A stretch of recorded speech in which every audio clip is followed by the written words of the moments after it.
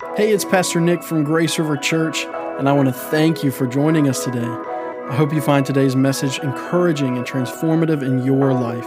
We'd love for you to join us online each Sunday morning at 10 a.m. by visiting graceriverva.com/live. Now, enjoy the message.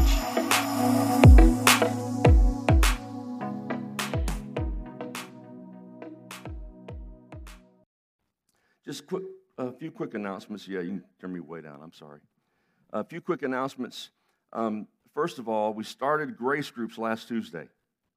So if you've not had the opportunity, we've got a women's group that's meeting in the cafe on Tuesday night, and our men meet upstairs in the youth room on Tuesday nights. And we also provide Zoom. So if you want to Zoom in, now everything's an experiment. Can somebody say amen? Come on, guys. Everything's an experiment. So even in our Zoom meetings, it was sort of fun because whoever Zoomed in, it's like they got all the attention because we were just watching them trying to figure out how to turn stuff on, and we've all been there. Can I get an amen? So we're experimenting through that, but listen, it's already been powerful. So whether you Zoom or whether you join us in person, there's still time. We're only going into our second week, and we're taking that right into Easter, which, can you believe, Easter is only 6 weeks away? I mean, so we're close. But then, not only we want to encourage you to be a part of the Grace Groups, we also want to encourage you, if you're visiting with us today, please go to our website. You can do it right now if you want to. Just go to the website and text in guest. Let us know you're a guest. Fill in that information for us. We're not trying to do that to harass you. We'll do that later. The better we get to know you, we'll harass you. But we want to do that because we want to know what God is doing in your life. See, this isn't about just attendance. If there's one thing I've learned about this whole COVID, if you're just attending, you're dying. There's got to be something different. There's got to be growth. And we want to know who you are because we want you to know what God is doing in your life. Now, that might sound a little heavy, but see, God's got a plan for every one of us. And so we want to know. So please, if you're a guest this morning, let us know. Type that in. And also, we're big on this too. Please, this is not something I'm bashful about. We take time to give. As a matter of fact, I'm going to slow down for a minute because we want to give you time. If you want to go to the website right now, and I'm very serious, because it could be that some of you, God's been laying some things on your heart. This is the time. You can do it after service. You can give in person to our ushers in the back as you leave. You can give online. And I also encourage you, if you have your own church, if you belong to another church family, please, that's where you need to tithe and give and plant that seed. But whatever the Lord's laying on your heart this morning, we encourage you. And those that are streaming in, I thank you for your faithfulness. It's been so incredibly unique how God has met every need and how God continues to just meet those needs. It's quite amazing. I don't know why I'm always surprised, but God answers prayers and God supplies the needs, and I'm like, wow, man, we made it another month, and God's like, what? You didn't think we would? So it's just trusting God, but I'm thanking God for your faithfulness. Amen? Somebody say amen. All right, let me ask a couple of questions this morning as we get into the Word. Have you ever been dehydrated? When I was, I think maybe in 5th grade, and it's so good to have my brother Bill and his wife Christy with us this morning. Sometimes it's a little scary because when family just shows up like this, you don't know if it's a funeral or am I dead? I don't know. Did I die and didn't know it? But it's good to see you guys. But Bill was, we were together, obviously. I was in 5th grade. And he and myself and my cousins, we were actually helping our father and his brother put in fence posts. We were in Central Florida. It was a scorching hot day. And the last thing I remember was dropping the post hole diggers and looking at the house, which seemed like a mile away, but I just started walking toward the house, and it got smaller and smaller and smaller. and I woke up in bed. And I didn't know what was going on. I don't think anybody else, and Billy can testify to this, I don't think anybody else knew what was going on too, because our medical plan when I was a kid is he'll be all right. You know, he'll be all right. Just let him rest a little while. He'll be fine. But what I realized is I had dehydrated. And when you dehydrate, one of the first things that go is your tongue and your mouth gets dry. And it's hard to talk. You're trying to swallow and talk, and your lips might get stuck together. And it gets a little confusing when you try to talk. But then also your mind, you get very confused. It's hard to put two and two together. All you know is something's wrong, okay? And if you've ever been dehydrated, you know what I'm saying. And you're just weak. You're lethargic. You don't want to do anything. I want to speak to that today. Because actually, it's not about if you're there. It's about making sure we don't get there. I think one of the greatest challenges we have is that we live in a culture that water is so accessible. You know, we have it bottled. You know, it's all around us. To think that someone with us or around us would literally dehydrate seems impossible, right up until where you live freezes like Texas.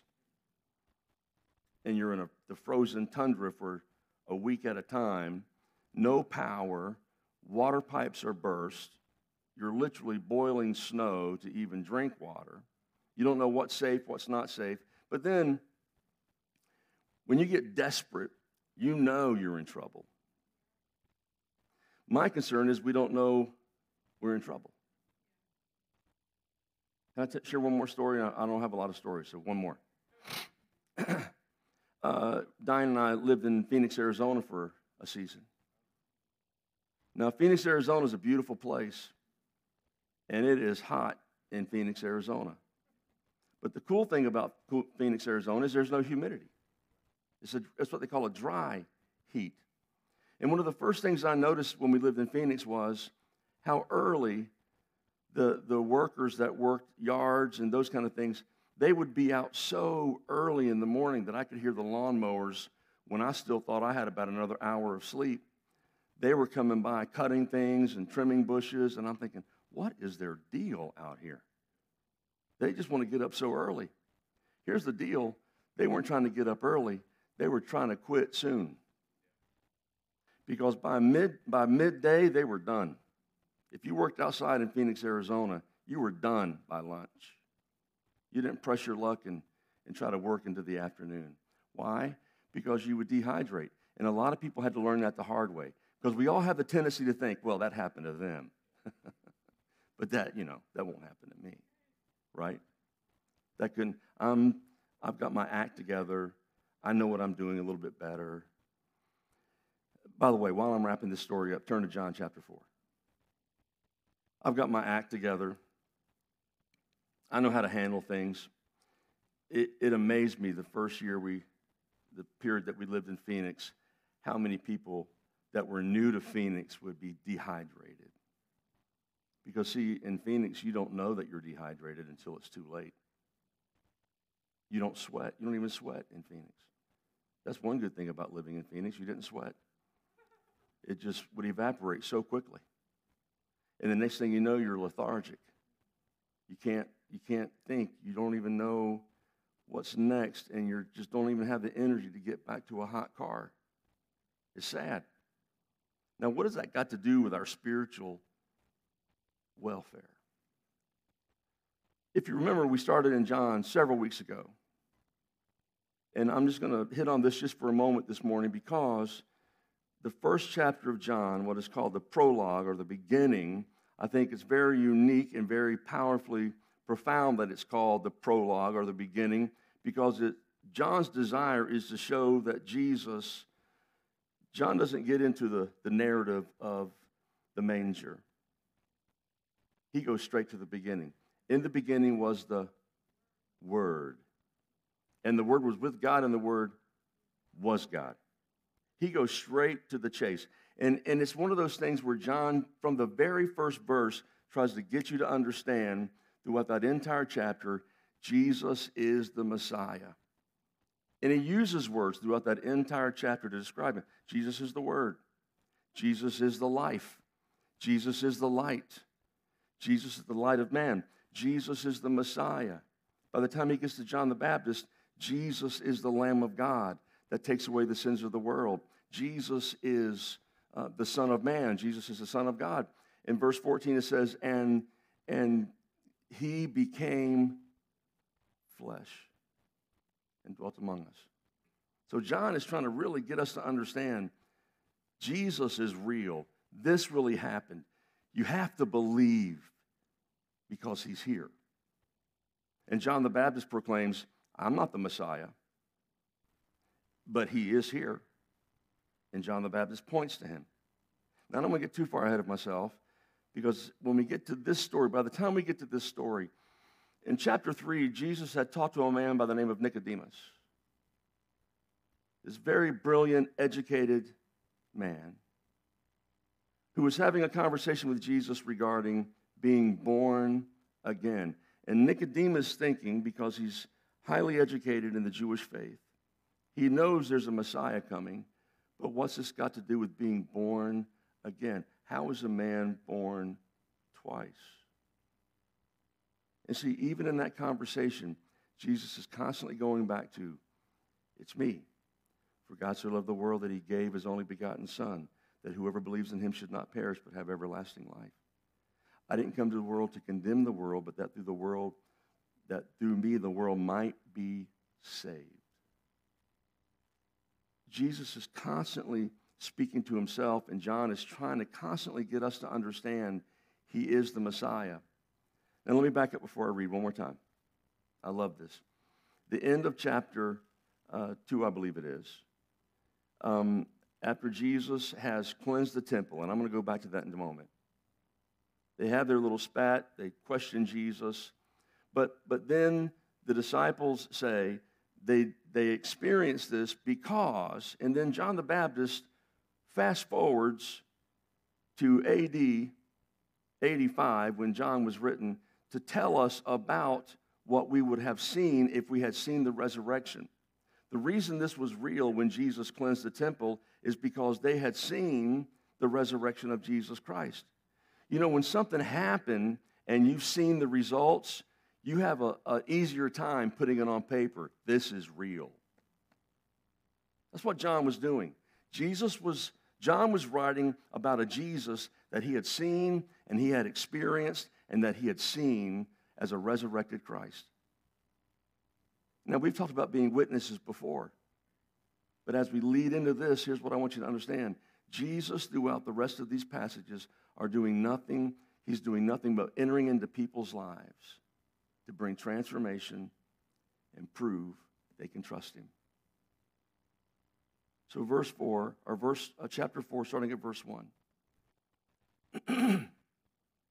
Now, when Jesus learned that the Pharisees had heard that Jesus was making and baptizing more disciples than John, although Jesus himself did not baptize, but only his disciples, he left Judea and departed again for Galilee.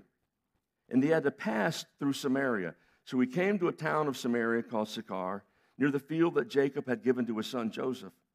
Jacob's well was there, so Jesus, wearied as he was from his journey, was sitting beside the well. It was about the 6th hour. And a woman from Samaria came to draw water, and Jesus said to her, "Give me a drink." For his disciples had gone away into the city to buy food. And the Samaritan woman said to him, "How is it that you, a Jew, ask for a drink from me, a woman from Samaria? For Jews have no dealings with Samaritans." And Jesus answered her, "If you knew the gift of God and who it was that is saying to you, 'Give me a drink,' you would have asked him, 'Would you give me a drink of living water?' And the woman said to him, 'Sir, you have nothing to draw water with, and this well is deep. Where do you get that living water? Are you greater than our father Jacob?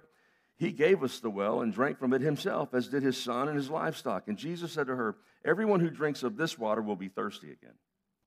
But whoever drinks of the water that I will give him will never be thirsty again.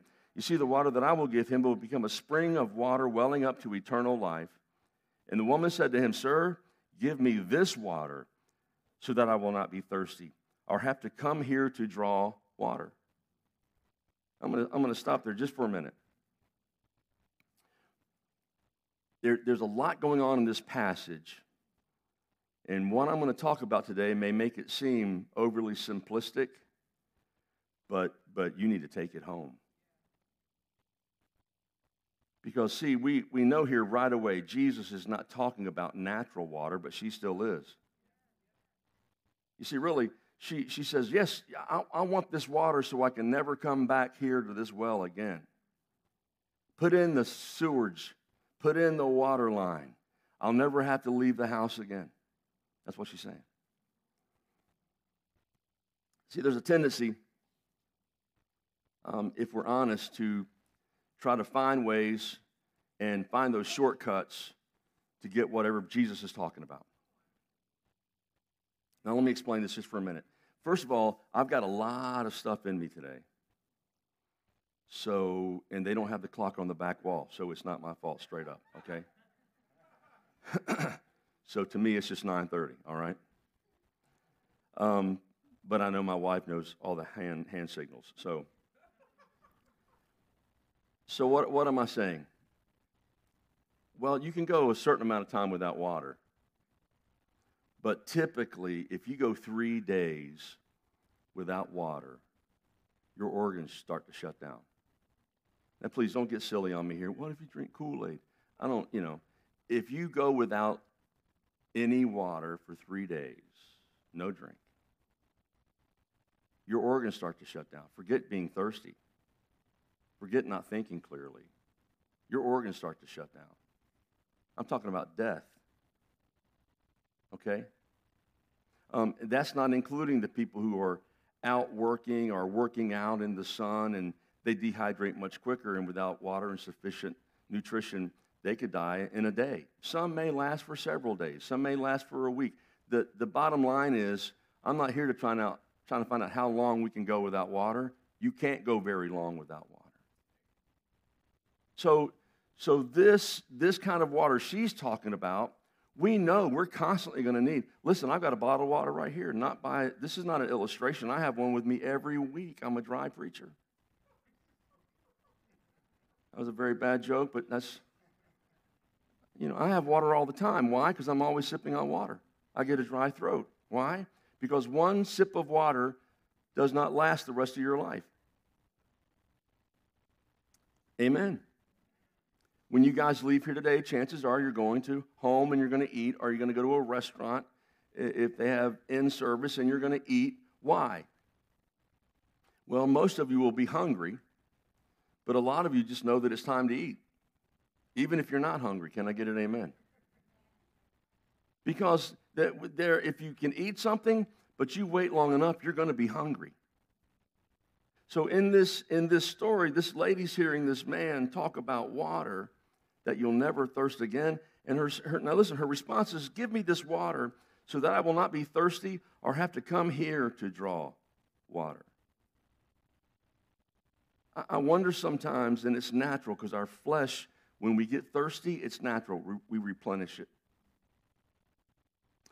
But isn't it amazing how sometimes we can get spiritually thirsty? And instead of replenishing it, we try to fill it with what we think will fill it. Instead of allowing Jesus to quench our thirst, we allow or come up with better ways to quench that thirst. We're constantly seeking. We're constantly searching for ways. We have an insatiable appetite. We live in a culture that everything, and we're all guilty of this, so I'm not picking on anybody. We're all guilty of this. That's why you can go to any supermarket and you can't even stand the express lane because it's too slow. You get mad at the self-checkout when the rookie is in front of you.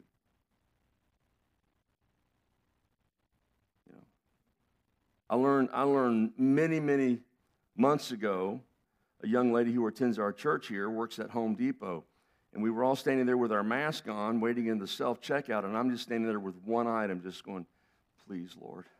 Please, Lord. Because I saw people in front of me, and they were like looking at the gun and looking at the box and looking at the gun again. And I'm like, oh, Jesus, right now, help me, help me, help me.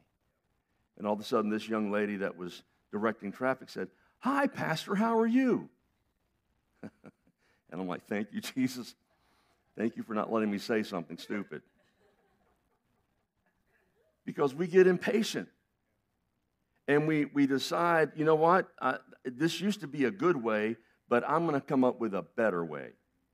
This used to be fulfilling, but I'm going to come up with another way that's more fulfilling.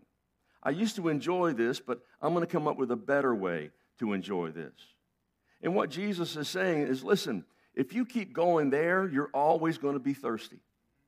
If you keep, every time you go somewhere that you think will fulfill, it might satisfy for a moment, but you're going to find yourself thirsty all over again. It may quench that thirst in an artificial way, but you're going to find yourself thirsty again. And what Jesus was saying is, what I'm offering you, you'll never thirst again. Making sense? I know some of you are still equating that with a natural thirst. But it's not, it has nothing to do with your natural thirst. It's a spiritual rest. See, some of us, we have this emptiness in us that we try to quench in different ways because we just want to feel like we're all right with God, and or we've just given up because we don't think we'll ever be right with God. So we just try to find ways to fill that void. Am I making sense?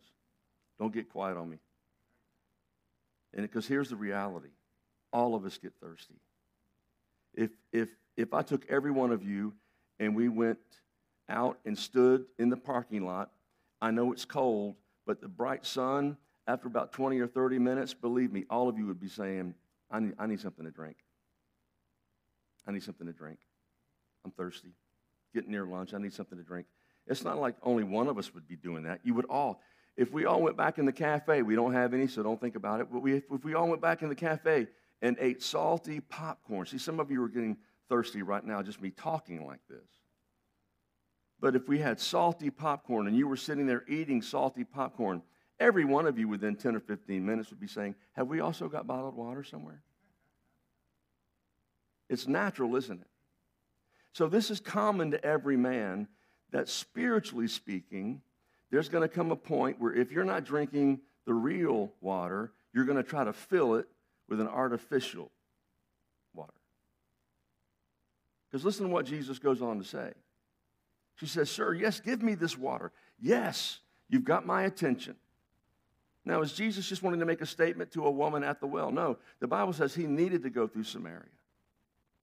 Up until now, when you go back to John chapter 2, the first miracle Jesus ever did was not even necessarily planned. It's his mother got him involved. We preached on this several weeks ago. And Jesus and his disciples were invited to this wedding because his mother was invited to the wedding, and they ran out of wine. And very quickly, when Jesus' mother turned to Jesus and says, do something.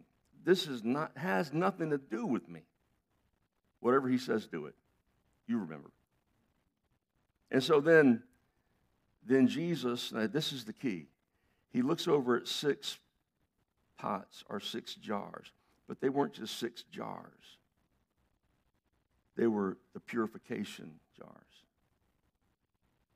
Jesus looked at the jars that were used for purification and said, get those. I'm going to prove a point. Because what we think we always use to be pure is going to change. What we think always brought purification isn't going to be that way after a while. It's getting ready to change. As a matter of fact, just go fill it with water and then serve some to the master. And it was turned into wine. Now, I'm not trying to speak anything into that story except for Jesus was blatantly saying, how you think you get clean is not how you get clean. How you think you take care of your thirst is not how you take care of your thirst. And he turns right around later on in chapter 2, and he cleanses the temple. All he was saying there's so many preaching points and application points, I promise you. But what Jesus was saying is the old way of you think you getting clean is getting ready to change. You can keep doing things the old way, but it's never going to meet the standard. You can keep doing things the old way, but it's never going to bring fulfillment. What he was saying is, I'm here. I'm the one. John was pointing to Jesus Christ. So now he leaves that setting and he says, you know what? I need to go through Samaria. Why? Because he didn't come just for the Jews. He comes to this broken woman who's thirsty. Why is he sitting there at noon? Because of his travels, he finds himself at the heat of the day at this well. Why is the woman there? Because nobody else is. During the heat of the day, that's when she's brave enough to go out in public because everybody else is resting. That's when she's brave enough to take a chance to get the water that we all need on a regular basis. The reputation won't catch up with her if nobody sees her. What she's done in the past won't catch up with her because she can't come to the realization that her past will ever be healed. She can't really fully understand or even believe that what she's done can ever have a future or ever have a hope. But now here's this man, a Jew, talking to a Samaritan, and that is just so, we can fit that into our culture in so many different ways, but just think about your greatest enemy that you shouldn't have.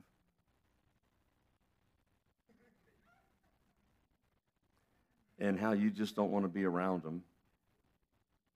You didn't see too many Jews around this well, even though it was given to Joseph by Jacob. And now that it's in Samaria, it's odd for a Jew to be there. And so now what's going on here? I want what you've got. And she doesn't even know she's talking to the Messiah yet. If you've got this kind of water, I want, because not only do I not want to be thirsty again, I don't even want to have to come back to this well. In other words, not only do I want to not feel empty again, I don't want to have to deal with all the baggage that comes with it. So what does Jesus lovingly say? Go call your husband.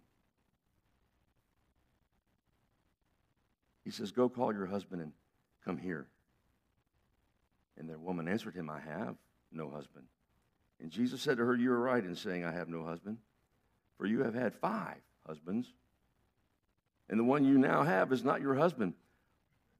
What have you said is true, the woman said to him. Now, what's going on here? And I know I'm intentionally just breaking this down a little section out of section because I want you to just feel this story. Jesus did not say this to condemn her. He says this to confront her. There's a difference between condemning and confronting. And see, we live in a culture, let me just say this. We live in a culture, if you don't learn where your thirst is satisfied, you'll never be able to convince a culture that they're thirsty. But secondly, if you're not willing to be so filled with this water that you'll never thirst again, that you will lovingly yet boldly confront being accused of condemn, because just get ready. We've not felt the pressure yet, guys. But you start preaching truth on a regular basis, and then you start living truth on a regular basis, somebody's going to feel condemned. When really all that's really happening is they're confronted.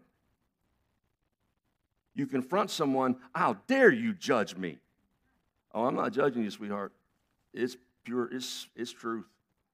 We can see it. There's no judgment here. This is what it is. Now, I'm not condemning you. I'm telling you that what you're doing is wrong. Now, let me clear this up real quick. I'm not encouraging you to go to work tomorrow and say, excuse me, can we talk over here for a few minutes? I had a great service yesterday, and I just want to let you know you're wrong. That's not what I'm talking about. But how about when you're sitting down with a friend and they're telling you why they're thirsty? They're telling you why I've been going from this relationship to this relationship to this, and nothing seems to be working out right. You know why? Because you're trying to feed that thirst with another relationship rather than Jesus. You're trying to feed that with something that you can create. You're trying to feed that, but see, that will never quench your thirst. Another relationship will never quench your thirst. Another thing, another car, another job, and we chase all those things. I'm not trying to get weird on you this morning, and certainly I know if you're streaming, you can click a button right now and it's over, right? But here's some fun facts. You can look back over your life if you're honest, and there are cycles that you can see you operate in. Whether it's cycles of sin, whether it's in married couples, there's just cycles that you operate in, okay? Things are good for 2 weeks, but then he does this, and then you say this, and he says this, and all hell breaks loose for 2 weeks. And then it takes about another week for you to hit that curve, and then everything's beautiful for 2 weeks. You know, it's like that married couple that had been married for 50 years, and they asked the man, "Hey, man, you look great. You look in great shape. How did you stay married 50 years? You got a great marriage. You're in great shape." He said, "Well, when we got married, someone told me that if you ever got in an argument with your wife, just go out and take a walk." He said, "I've been walking for 50 years." Right? And for those of you who aren't married, just trust me. Start walking. Right? Because there's going to be conflict. Because you can look back in your life and you can see cycles of conflict. Now, what are those cycles all about? Well, I'm not here to go into counseling this morning and to help you work through stuff. That is necessary. I'm not against helping people work through stuff. What I am saying, 9 times out of 10, is because we're trying to feed our own thirst. We're trying to quench our own thirst. We're trying to drink from the wells we want to drink from. Listen to what Jeremiah says. "My people have done 2 evils," God says. "They have turned away from me, the spring of living water, and listen, they have dug their own wells, which are broken." Wells that cannot hold water. You know when we have all these cycles in our life? We keep going through motions that we think will bring the answer. We keep going around and around on things that we think will be the answer. But I promise you what Jesus is saying and what Jesus is trying to get across to her is not condemnation, it's confrontation. He doesn't confront her to embarrass her. He confronts her to help her realize, I'm not talking about agua. I'm not talking about liquid. I'm talking about a spiritual thirst. I can feel a spiritual thirst in your life that you'll never be searching for one relationship after another relationship after another relationship after another, trying to be fulfilled. If I could just find my purpose. Now, I'm all about helping people find their purpose. I'm all about trying to help people find the why in their life, right? We have many of you here that are in business. We've got tremendous business leaders here, educators in the field of business. We all know the importance of why. Because if you know why you exist, there's a reason to get up in the morning. If you know why and what your purpose is, you don't get up in the morning, well, I just don't feel like doing anything today. Because you don't know what to do. But if you have purpose, but can I just tell you, you can have great purpose, but without Jesus, you could even reach that purpose and still be dry. You can know your why and have purpose and make $1 million next year. And I promise you, I know millionaires who are miserable. They're empty. They've got money, which means they even have more resources to dig more wells whose cisterns hold no water. And you wonder why, how can these people be miserable? They have everything that I want because you're stuck in the same pattern. of thinking if you can get that, that'll fill that thirst. Now, I'm not preaching condemningly. I hope I'm confronting a little bit, though. Understanding that confrontation might make you a little bit uncomfortable. So let me ask you a question. What wells are you digging to quench a thirst? What things are you chasing to see that scratch, that itch is just scratched and that thing is met, that need is met, when Jesus all along is saying, listen, I'm not talking about water. I'm talking about something much deeper. Because you're going to be thirsty for this again in about 2 hours. You're going to be thirsty for this. After you eat, around 6 o'clock tonight, you'll be hungry again. And if not, even if you're doing the intermittent fasting, you'll be hungry tomorrow. Okay? Well, Pastor, I'm spiritual. I'm on my 22nd day of my 40-day fast. Okay, but day 41, you're going to be eating. Okay? So I'm not trying to be silly or unspiritual. I'm just saying we need to get real. That's why Jesus says, okay, if you really want this water, bring me your husbands.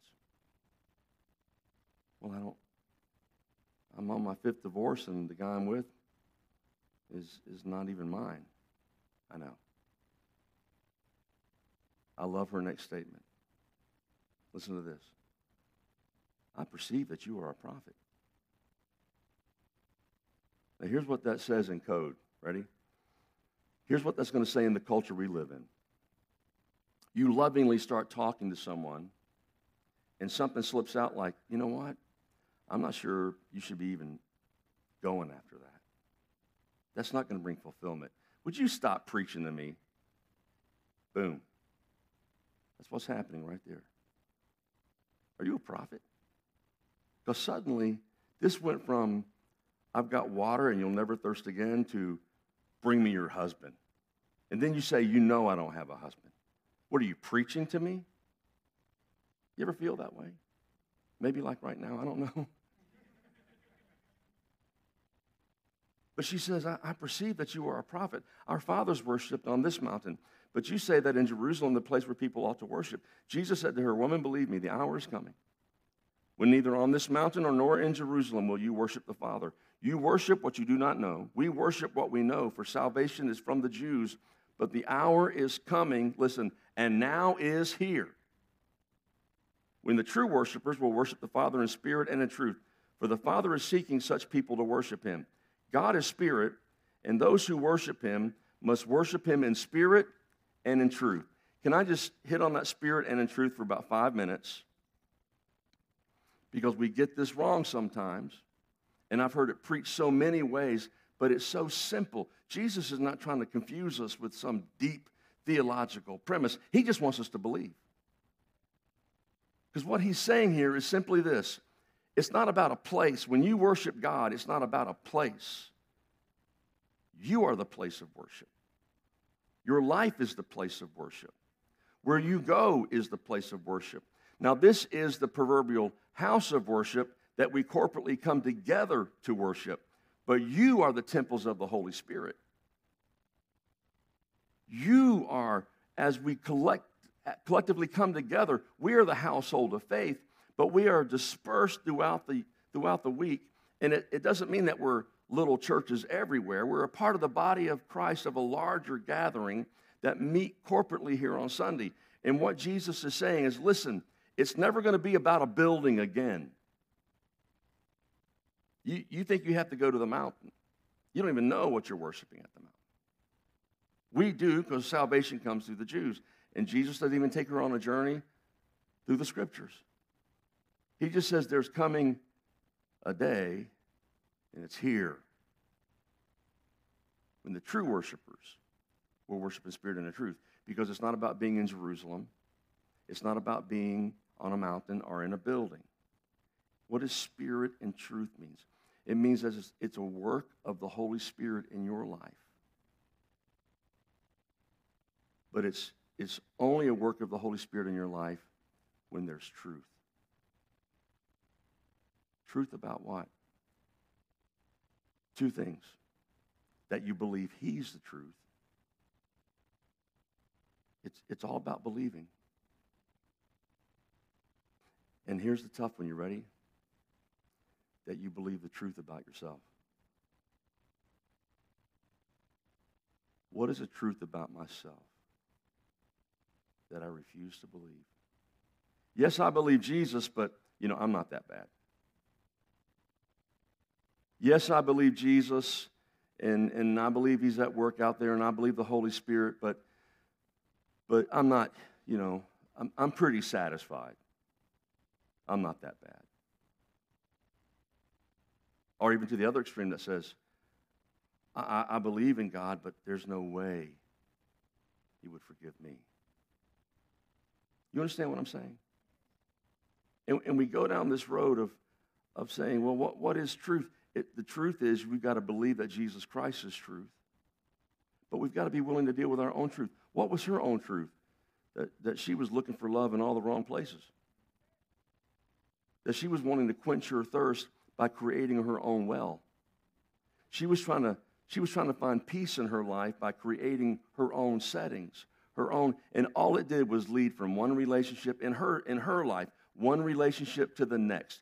And now we're not talking about a city of 100,000. This is a small village. It didn't take long for word to get around, maybe 20 minutes. All right, here she comes. That's why she was out there all by herself at this well. She didn't want to hear all the talk. She didn't want to hear all the smack. She didn't want to hear that. It's easier to live in that isolation than it is to be out there and hear all the bickering and the name-calling and the labeling.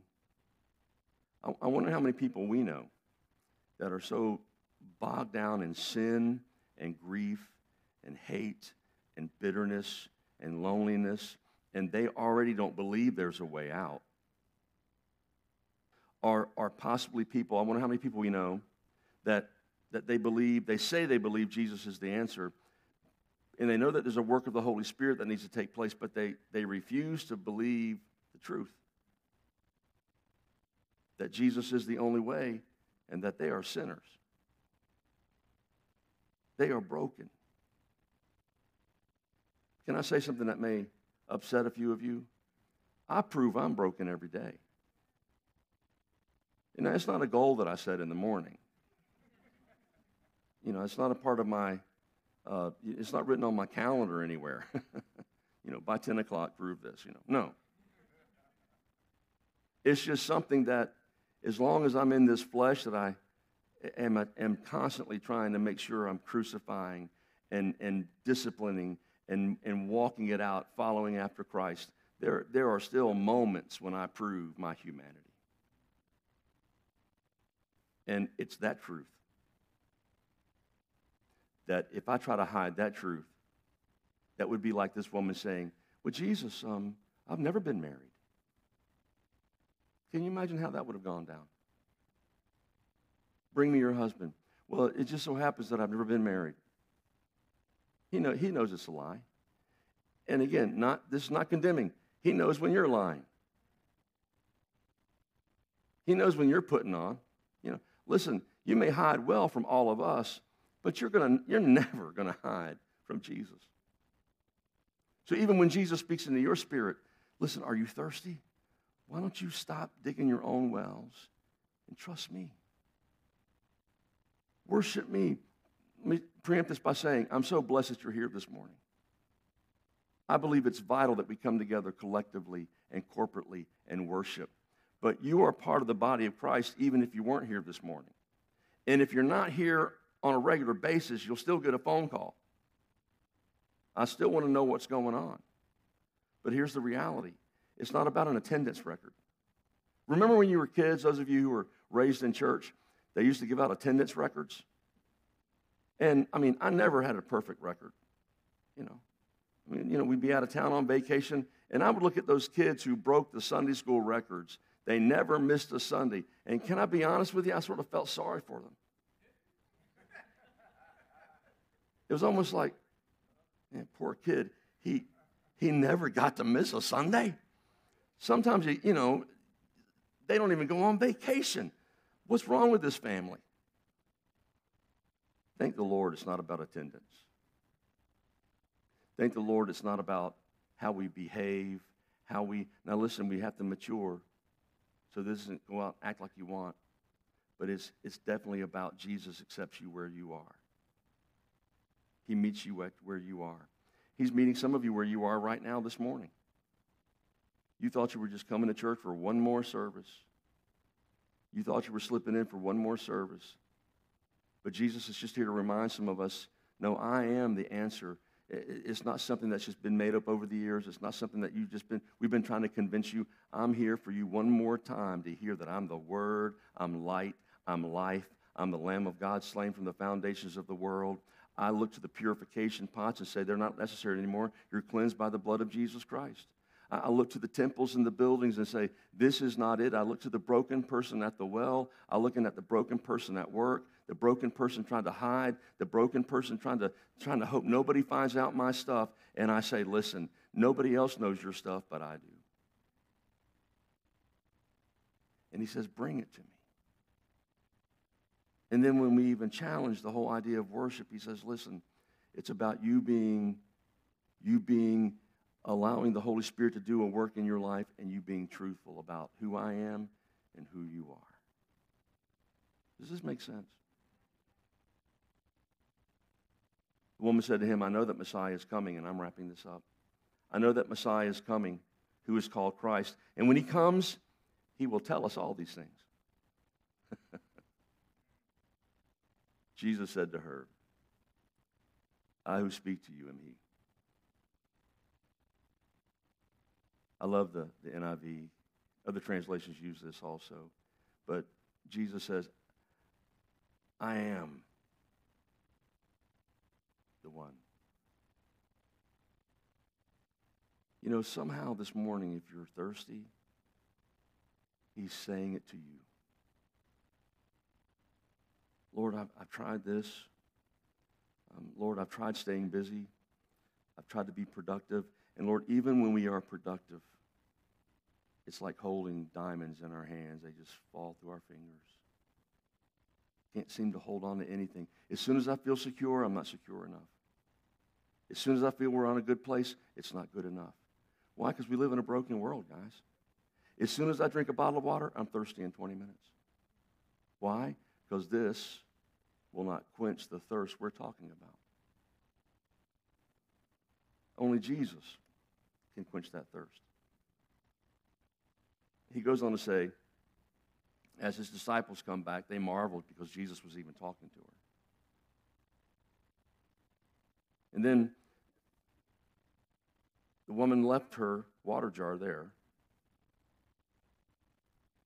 And she goes back into town and said to the people, now the people she's trying to avoid, she goes back to. The people that for some reason there was some isolation, she goes back to. Come see a man who told me all that I ever did. Can this be the Christ? You know, and I don't know. Please forgive me, all you theologians out there, but I'm going to do some eisegesis here. You ready? Eisegesis is when you read something into the passage.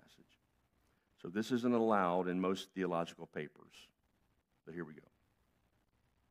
I believe she said, hey, come see a man that when he knew all my junk, didn't turn me away. He's got to be the Christ. Because from what I understand, when he comes, there's freedom, there's joy, there's truth, there's forgiveness, all this stuff we've heard about Messiah. Come see a man. I just met a man at a well. He told me everything I've ever done, and he didn't walk away. He told me everything I've ever done, and he didn't scoff. He told me everything I've ever done, and when his disciples came back and says, what are you doing talking to this woman?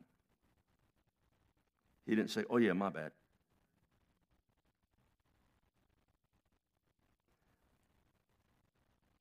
I'm not going to go any further than this. A few nights ago, we were in the Bible study. And again, I want to encourage you to get involved in the small groups. There's just life there. But we were talking out of 1 John, how John describes Jesus in those first several passages. And we went around the room and we said, hey, if you could do anything and know you wouldn't fail, what would you do? And we had some great answers like world peace. And that's a good answer. We had other answers like we want everybody to know Christ, cure world hunger. And I said, okay, now let me ask you another question. Why don't we really believe that? Why don't we really believe that we can? And it wasn't like a trick question. It was more of just getting us to realize that sometimes when Jesus asks us to do something, he really wants us to trust him enough that we're not going to fail. So for instance, how do we do this world peace thing? Well, I know with me it starts by being a good husband. You know, it's great to sing Let There Be Peace on Earth, but it's better to sing Let There Be Peace at Home. So what's my challenge? It's not to go out and try to help everybody have peace, but it's making sure that I'm doing what I'm supposed to be doing at home. Now, I'm not trying to shift this message to couples right now, but listen, you want to have peace on earth? Start peace at home, right? I'm not getting a lot of amens on that, guys, but that's how it works, all right? And ladies, it goes same thing for you, by the way. Now, all the men should have said amen right there. You know, this is not a one-way street. God's trying to do a work in all of our lives. But here's the thing: when people know your life and people know your story, have you ever heard the expression, "Man, there must be something in the water"? Have you ever heard that expression? You know, you'll be out on a baseball field or the football field somewhere, and you'll see 2 or 3 guys from the same area, and they're just killing it out there. I mean, they're scoring touchdowns. They're running plays. They're as fast. They're incredible. And say, oh, yeah, they're all from Norfolk, Virginia. Oh, man, there must be something in the water. Because everybody that comes out of Norfolk, Virginia, they're incredible athletes. What if they started saying that about you? What if they started seeing such a change in your life that it impacted your family? It impacted your place where you work. It impacted your job. It impacted your life. And not to the place, well, I just don't know if I can live up to it. We already know you can't live up to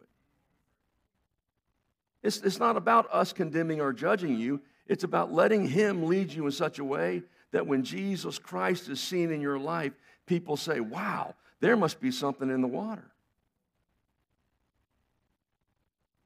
Last story. Let's all stand.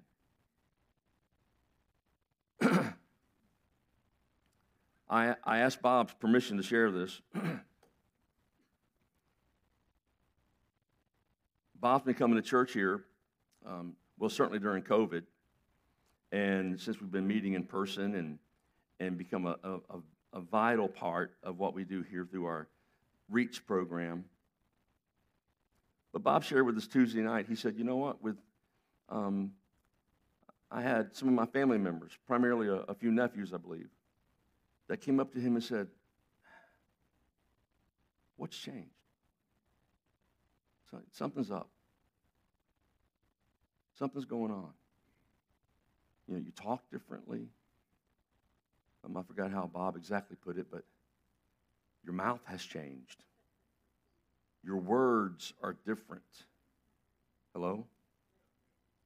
There's not a lot of extra words coming out. Something of that nature. All right? In other words, somebody he was a Marine. That's the problem right there, right? You know. Can I get an amen from the Navy crowd out there, right? Here's where I love life. when people can only see that you've been cleansed on the outside. But when people start noticing a cleansing from within, and people start saying things like, wow, what's changed? You talk differently. Something's different. You're not the person I met a year ago. you're not the same person I talked to last month. And see, if we're constantly, listen, and I'm preaching to myself, if I'm constantly living in this cycle, I'm trying to survive on my own. I'm trying to fill a physical and a spiritual thirst on my own. But Jesus says, I've got water. You'll never thirst again. And your worship will change because now your worship is about what the Holy Spirit is doing in your life. And there's truth. You really believe who I say I am, but you really believe who you are. Now, that's not to condemn. That's as simple as this. I'm a sinner saved by grace. God has highly favored all of us. We all have gifts, talents, abilities that he's given all of us. And we need to surrender them to him and let him just use us however he desires. But a part of that is me confessing every day the truth of who I am. Yes, I'm a child of God. And this is going to mess somebody up, I know, but we have a tendency to want to walk around and, yes, confess the Word of God. Be positive in your speaking. Don't be negative. But don't deny. Don't live in denial. Okay? Read all the positive scriptures. Read all the positive scriptures. But do me a favor, read all the other scriptures in between. The whole Word of God. And yes, I can do all things through Christ who strengthens me, but don't forget to pick up your cross. And all I'm saying is be truthful about yourself. I can't be truthful for you. But we who worship God will worship him in spirit and in truth. And the Bible says she went back to her village and said, come see a man who told me everything I did. You guys know. But he still loves me. The Bible says the whole village came to see him. We've had conversations, and I'm going to pray. We've had a lot of conversations educationally, in the church, with staff, with other teachers, other pastors. How are we going to reach this culture? This culture has got the least biblical worldview of multiple cultures behind us. Well, see, when I hear things like that, I get a little agitated. Because to me, it's like, how are we going to ever really shine because it's getting so dark? You know, a flicker in a dark place will light it up. There's just got to be a lot more of us that decide, here's what I'm going to live for. Jesus is the answer. That's all he's been trying to tell us for 3 chapters now. And now we get to chapter 4. He even goes off to people who we don't think deserve it. I wonder whose life will change this week because they see something different in me. I wonder whose life will change this week because instead of seeing condemnation, they may see confrontation and love. But I wonder if they'll see Jesus in me. Come see a man who told me all about my past, but forgives me. Come see a man who knows my junk, my pain, my sorrow, but still loves me. That's who I want to know. If you're thirsty this morning, anybody thirsty? Anybody dry? Here's how we're going to pray. I know the last 3 weeks we talked about having a whole lot of rain. It's sort of awkward to talk about being thirsty with so much water, right?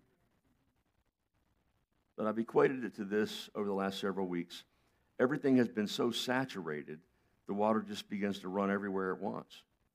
I saw water running in my yard this week that I've never seen water before. But the yard is so saturated, it's just overflowing to everything.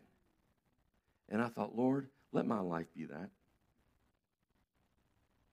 You see, you may feel dry right now, but when God just starts pouring into you, you can get so saturated that it just flows from you in places that he's never flowed before.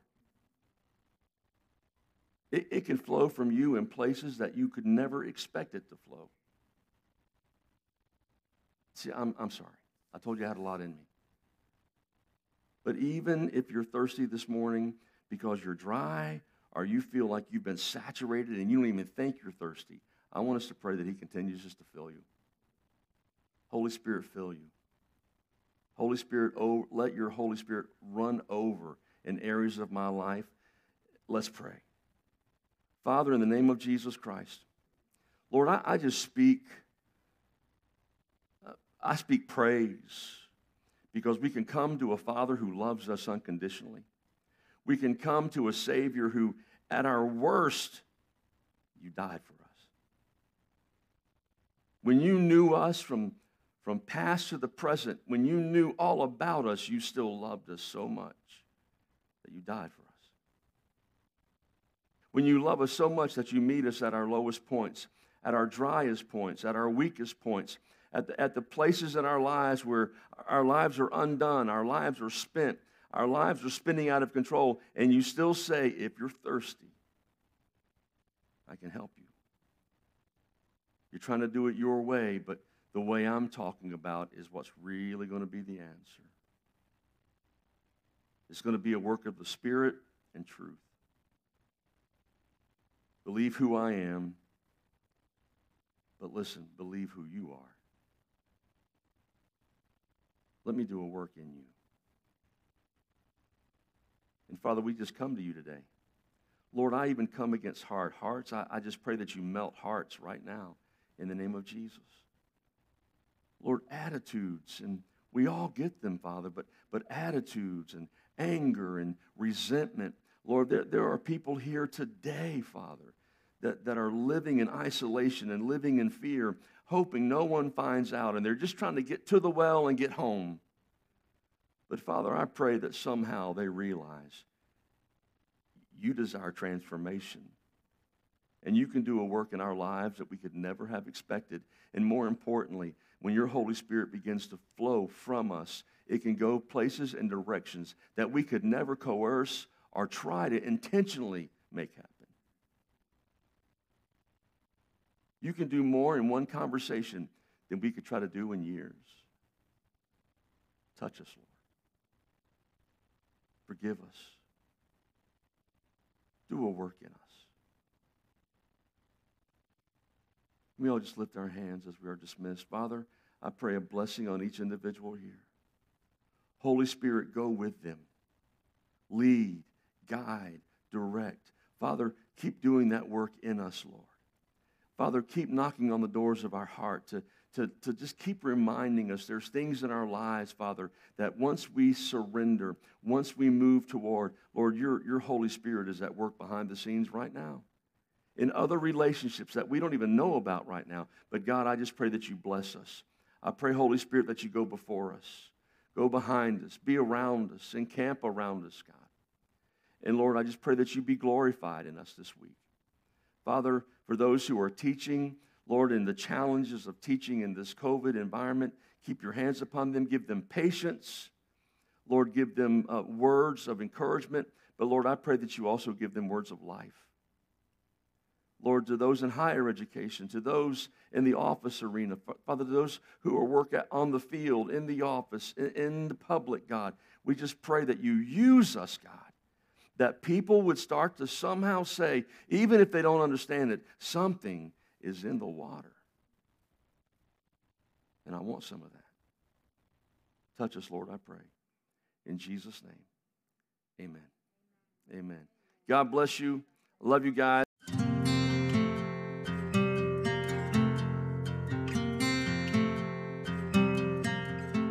This podcast is a member of the Grace River Podcast Network. To listen to more of the podcasts in our network, head over to graceriverva.com/media. We would love for you to join us in person or online on Sunday mornings at 10 a.m. for our weekend worship experience. Our campus is located at 5045 Indian River Road in Virginia Beach, Virginia, or you can find us online at graceriverva.com. Grace River exists so that every generation can experience the transforming power of God in every area of their lives.